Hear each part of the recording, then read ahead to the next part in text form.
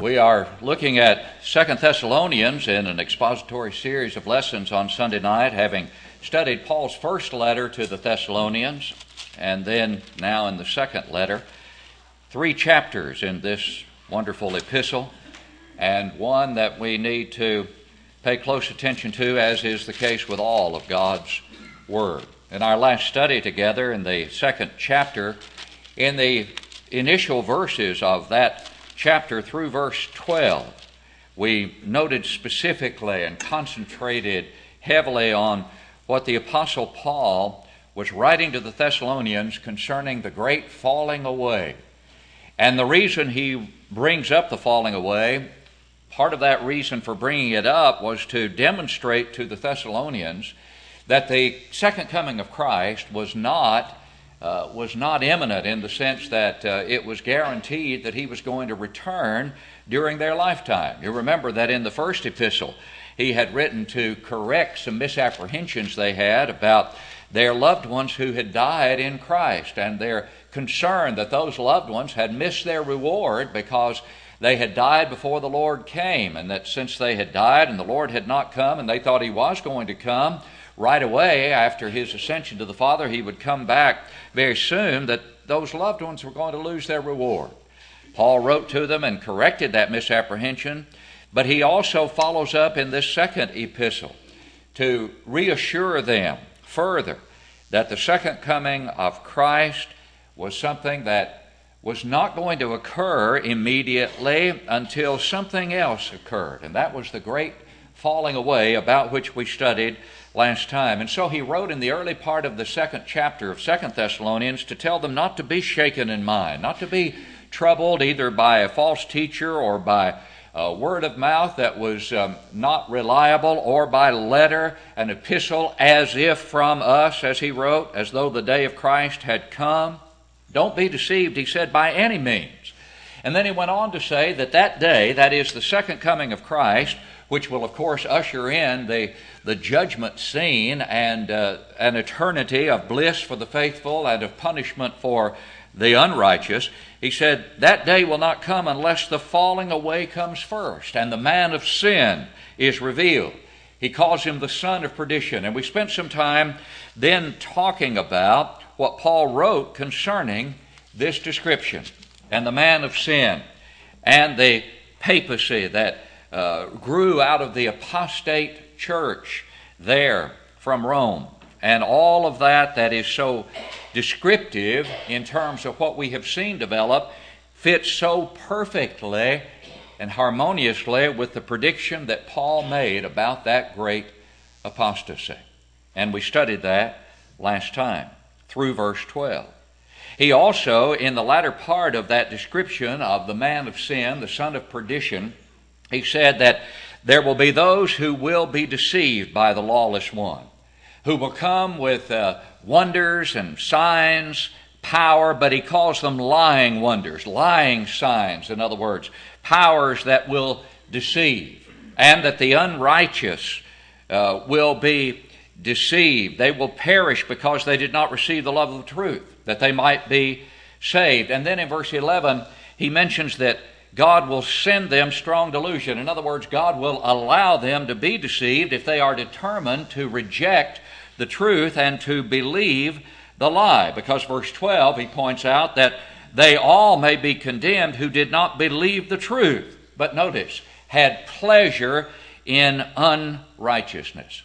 And that is certainly a very sobering reminder of how important it is that we have the proper attitude toward the Word of God, and that we not go to that study of the Word of God with a predetermined notion or idea about what the Word says, that we treat it fairly, that we go to it with a fairness and a belief in its inspiration, and with the attitude of the prophet of old, "Speak, Lord, thy servant heareth." But if we are determined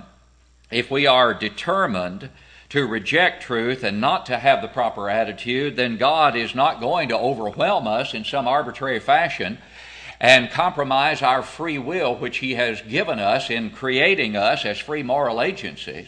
And he will allow us to believe that lie, that strong delusion, and he will ultimately allow that to occur. We looked at another passage by way of review that reminds us of this very principle, this phenomenon, concerning the fact that for those who are so determined to reject the obvious truth of God and to go their own way, that God ultimately will give them up. He will allow them to go that way and to believe that strong delusion. Remember verse 28 of Romans chapter 1? And even as they did not like to retain God in their knowledge, God gave them over to a debased mind to do those things which are not fitting, being filled with unrighteousness, all unrighteousness, sexual immorality, wickedness. He goes on through this list. Who, knowing the righteous judgment of God, verse 32 of Romans 1, that those who practice such things are deserving of death, not only do the same, but also approve of those who practice them. God gave them over to that debased mind because they did not, here's the key, like to retain God in their knowledge. And there are many, tragically, in that kind of situation, with that kind of mindset today, who have determined that they are not going to be seekers and lovers of truth, and God has allowed them to imbibe that strong delusion and to believe that lie. Now then, as we conclude our study of this chapter in this lesson tonight, 2 Thessalonians 2, beginning in verse 13, we see a very, very stark, sharp contrast. Having discussed and having warned of the falling away and what would come before the Lord returns, he then turns back to contrast these at Thessalonica with those who did not receive and love the truth and had pleasure in unrighteousness. Notice verse 13. But, there's the contrast, but in contrast to those who had no pleasure in righteousness but had pleasure in unrighteousness, those who did not believe the truth, you are a contrast to them, he writes to the Thessalonians. But we are bound to give thanks to God always for you. And notice how he refers to them. Brethren, beloved by the Lord.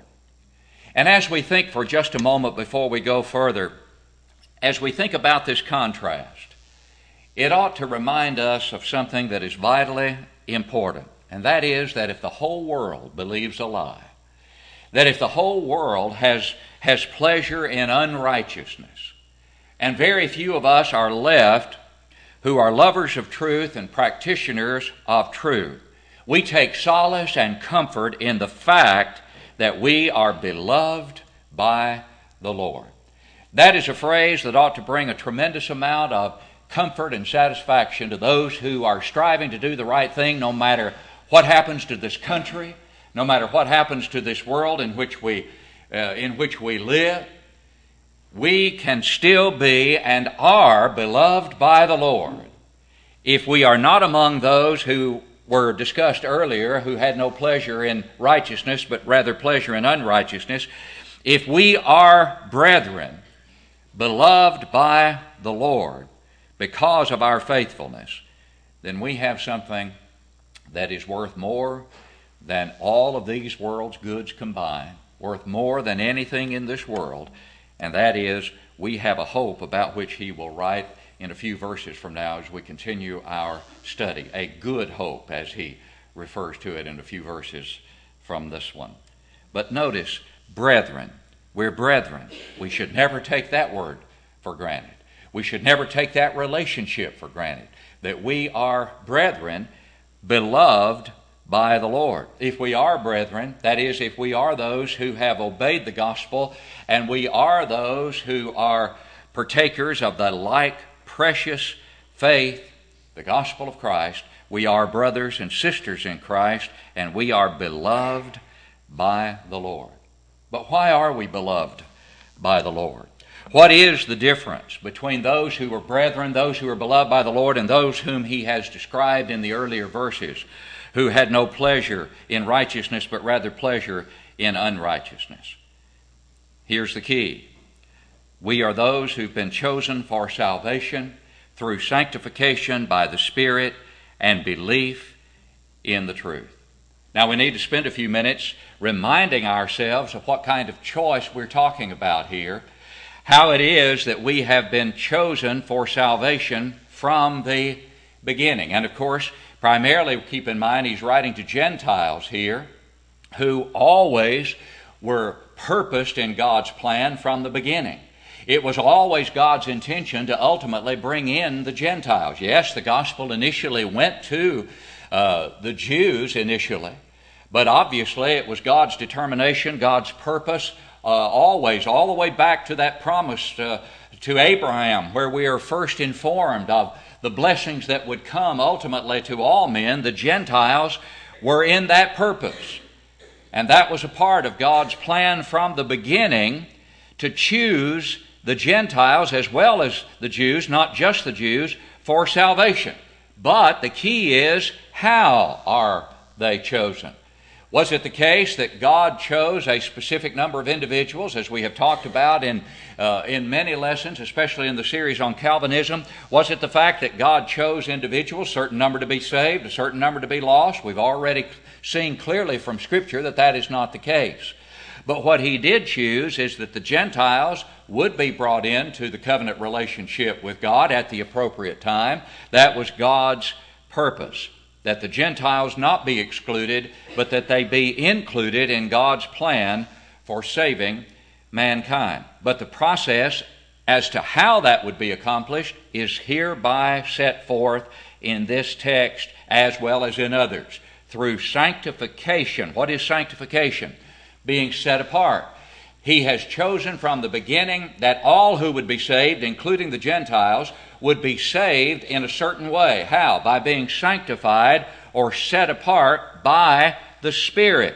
The Spirit's work is sanctification through the teaching of the Spirit, as we have often talked about. That's God's part, is through the revelation of His will by the Spirit.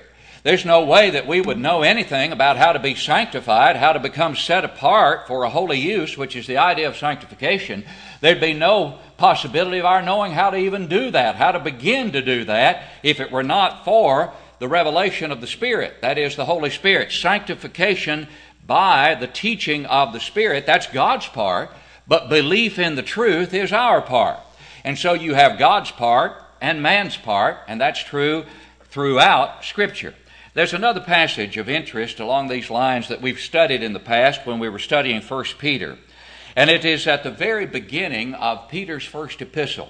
And it's interesting to compare these two statements. One from Paul here in 2 Thessalonians 2, verse 13, and this one by Peter in 1 Peter chapter 1, verses 1 and 2. Peter, an apostle of Jesus Christ, to the pilgrims of the dispersion in Pontus, Galatia, Cappadocia, Asia, and Bithynia. Now here it is, verse 2. Elect according to the foreknowledge of God the Father, in sanctification of the Spirit. There it is again, right here. Sanctification by the Spirit, sanctification of the Spirit, same thing. Now listen to the rest of Peter's statement. For obedience and sprinkling of the blood of Jesus Christ. Now I think it's interesting to compare Paul's statement here in 2 Thessalonians 2:13 with Peter's in 1 Peter 1 and verse 2. First of all, you have the sanctification of the Spirit, or by the Spirit, that are identical statements really. But then you have statements that are also identical, though not in word, but in meaning. As you look at 2 Thessalonians 2:13, it is this phrase, belief in the truth. In Peter's statement, it is for obedience and sprinkling of the blood of Jesus Christ. It's interesting to compare the phrase belief in the truth with the phrase for obedience and sprinkling of the blood of Christ, because what that helps us to appreciate, if we don't already, is that belief in the truth involves what? Obedient belief. It involves being obedient. The faith that saves is the faith that obeys. And the sprinkling of the blood of Jesus Christ is significant there, because that is a reference to what takes place in obedience to the gospel, culminating in baptism. Because the sprinkling of the blood of Christ occurs in one place and in one place only, and that is when our bodies are buried in water. That is when the blood of Christ is sprinkled, as it were. That's the figure that is alluded to here, the same figure that is alluded to by the Hebrews writer in Hebrews chapter 2. We'll look at it in a moment. That's the application, in other words, of the blood of Christ. Not the sprinkling of the blood of bulls and goats and the ashes of a heifer. Look with me at Hebrews chapter 2, verses 13 and 14. In Hebrews 2, 13 and 14, he talks about, verse 14 rather, he says, "Inasmuch then as the children have partaken of flesh and blood, he himself likewise shared in the same, that through death he might destroy them who had the power of death, and" what? "And release those who through fear of death were all their lifetime subject to bondage. But if the blood of bulls and goats and the ashes of an heifer, sprinkling the unclean," elsewhere the Hebrews writer writes, "if the blood of bulls and goats and the ashes of a heifer, sprinkling the unclean, sanctifies for the purifying of the flesh, how much more shall the blood of Christ, who through the eternal Spirit offered himself without spot to God, cleanse your conscience from dead works to serve the living God." And so as he speaks of the flesh and blood that Jesus partook of as he became human as well as divine, and in the sacrifice that he made on the cross, that is elsewhere described in the Ephesian letter as being what? The sprinkling of the blood of Christ. The sacrifice is described as the blood of Christ that was shed in his death, but is applied where? Is applied in baptism. In Hebrews 10, look at that passage for just a moment. In Hebrews 10 and verse 22. In Hebrews 10, verse 22, "Let us draw near with a true heart in full assurance of faith, having," that's perfect tense, "having our hearts sprinkled from an evil conscience and our bodies washed with pure water." Our hearts sprinkled from a consciousness of evil. When? When our bodies were washed in pure water. What was sprinkled? The water? No, the body was washed in water. The sprinkling was the sprinkling of the blood of Christ. And so that sprinkling to which Peter alludes in 1 Peter 1, for obedience and the sprinkling of the blood of Jesus Christ, that sprinkling of the blood of Jesus Christ is a figurative reference to the application of the blood, but it is clear that that blood, or that sprinkling of that blood, as it were, takes place in what? In baptism. And so the blood of bulls and goats and the ashes of a heifer, sprinkling the unclean, that cannot do anything except purify the flesh. But what about the sprinkling of the blood of Christ? The sprinkling of the blood of Christ, it cleanses the conscience from dead works to serve the living God. It purifies from sin. But where is that purification to take place? That purification takes place in one process and one process only. What is that process? Baptism for the remission of sins. And so when Paul writes to the Thessalonians and says, sanctification by the Spirit and belief in the truth, and Peter says sanctification of the Spirit and for obedience and the sprinkling of the blood of Christ. The two are identical expressions with different words, identical meanings. Belief in the truth is obedience to the truth, culminating in baptism, where the blood of Christ is sprinkled, as it were, is sprinkled to cleanse our conscience. And the specific passage to which I was alluding is Hebrews 9, 13 and 14. "For if the blood of bulls and goats and the ashes of a heifer, sprinkling the unclean, sanctifies for the purifying of the flesh, how much more shall the blood of Christ, who through the eternal Spirit offered himself without spot to God, purge your conscience from dead works to serve the living God." Notice, the sprinkling, the unclean under the old covenant, those animal sacrifices and the sprinkling of that blood, the antitype of that is the sprinkling of the blood of Christ. Peter refers to it for obedience and sprinkling of the blood of Christ. When does that take place? In baptism. And so when you look at passages like Hebrews 9, 13, and 14, and you see the figure that is used of the blood that is sprinkled in baptism, as it were, and you see Peter's reference to it in 1 Peter 1 and verse 2, and then you see belief in the truth here in 2 Thessalonians 2:13, and you put it all together, it is clear that belief in the truth is not faith only, but belief in the truth is obedient belief, culminating in baptism, where the blood of Christ is applied, and only where the blood of Christ is applied. And so it is important to appreciate the fact that, yes, God has predetermined, He has chosen that a certain group of people will be saved. Who are they?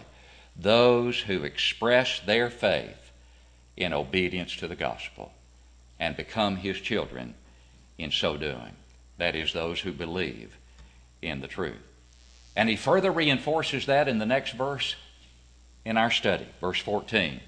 To which He called you. To which what?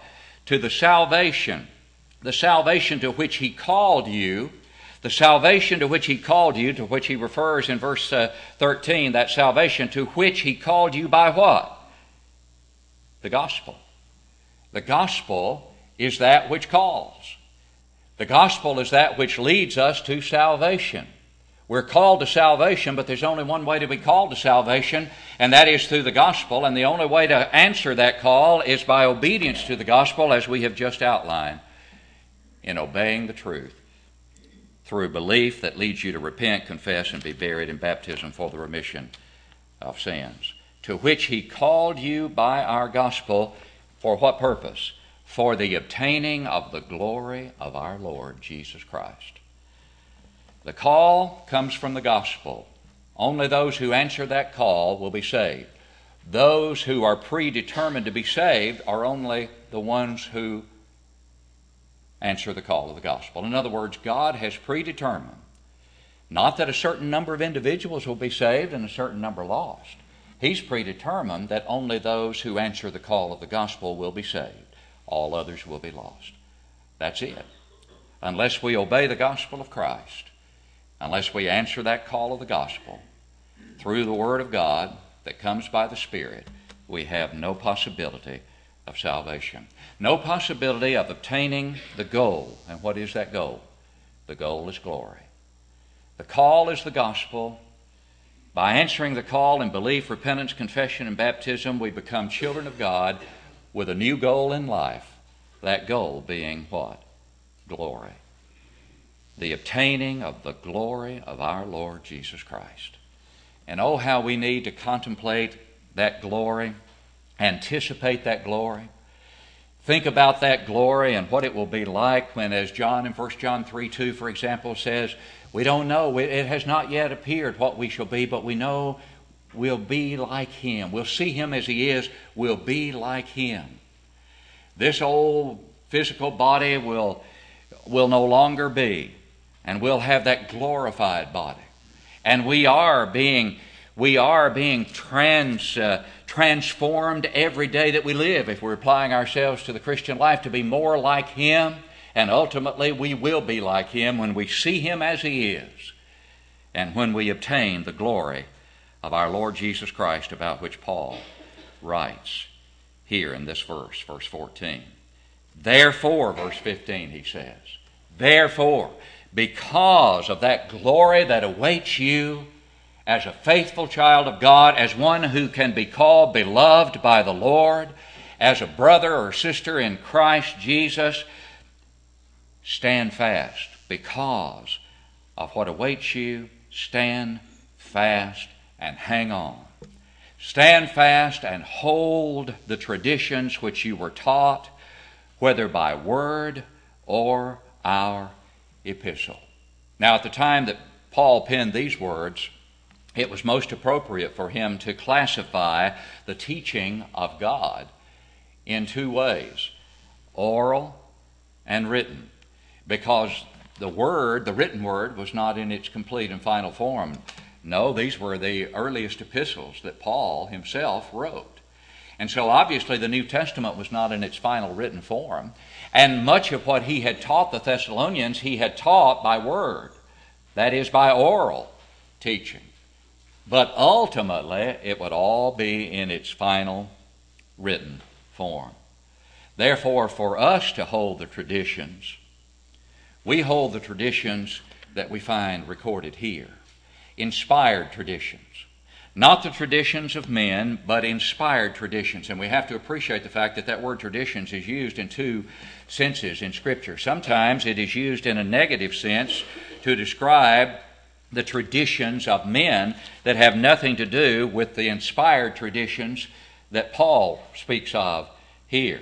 For example, in Mark 7 and verse 9, as a part of Jesus' teaching, he said, "All too well," speaking to some of the Jews of his time, "all too well you reject the commandment of God that you may keep your tradition." And so there were traditions of men then, and tragically there are traditions of men today that are totally contrary to the Word of God. But when Paul says, hold the traditions which you were taught, he's talking about the inspired teaching, the inspired traditions that came from him and from the other inspired apostles and those who had those miraculous gifts to impart the Word, and it was in its oral and written form, combination of those two, until ultimately that which is perfect or complete came, as Paul wrote about it in 1 Corinthians 13, and therefore the traditions are recorded for us. Now there are those, obviously, since this was finalized, who have claimed they have had a further word from the Lord. And there are those who are still claiming they're getting further words from the Lord. But they are not. Because this word says those words they claim to be getting from the Lord cannot be coming from the Lord. Because if they are, then they're contradicting what this book teaches. Because this book says when that which is perfect or complete, meaning the New Testament, has come, that which is in part, which means any other word from the Lord, will be done away. And all other miraculous gifts. Therefore I must rely upon this, and this alone. But we're to hold fast to it. Stand fast and hold the traditions which you were taught. And that admonition to stand fast is in a present imperative mood that says, keep on standing. You've got to keep on standing. And you dare not turn back. And then he writes, now may our Lord Jesus Christ himself, verse 16, and our God and Father, who has loved us and given us everlasting consolation and good hope by grace, verse 17, comfort your hearts and establish you in every good word and work. What a thought. May our Lord Jesus Christ and God our Father, who has what? Loved us and has done what? Has given us what kind of consolation? Everlasting consolation. The effect of the consolation that comes from God is an everlasting effect. Everlasting effect. You are consoled tonight if you're a faithful child of God. If you'll hold fast the inspired traditions that have been given, that consolation that you now experience will be for how long? Everlasting. It'll never end. All you have to do is hold on, stand fast, remain faithful, and the consolation that you have now as a result of that faithfulness and the knowledge that you can have that you are where you need to be and walking with the Lord as you need to walk with the Lord, and you can know that you are or that you're not by this word.